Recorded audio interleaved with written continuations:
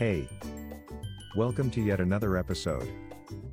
How to find the right home buyer, tips for home sellers. As a home seller, you want to find the right buyer for your home. The right buyer is not always the highest bidder but the one who will appreciate your home and be willing to pay a fair price. Here are some tips for finding the right buyer for your home. Meet with several buyers and get a feel for each one. It would be best if you met with several buyers before deciding.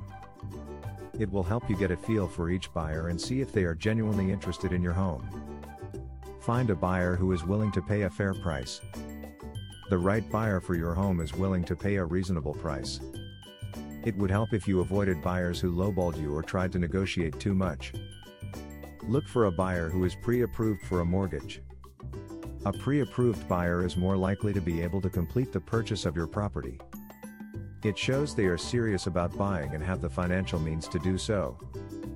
Find a buyer who shares your vision for the home. The right buyer for your home shares your vision for the property. It means that they are interested in making the same updates and improvements that you are. Choose a buyer who you feel comfortable with. An essential factor in choosing the right buyer for your home is comfort.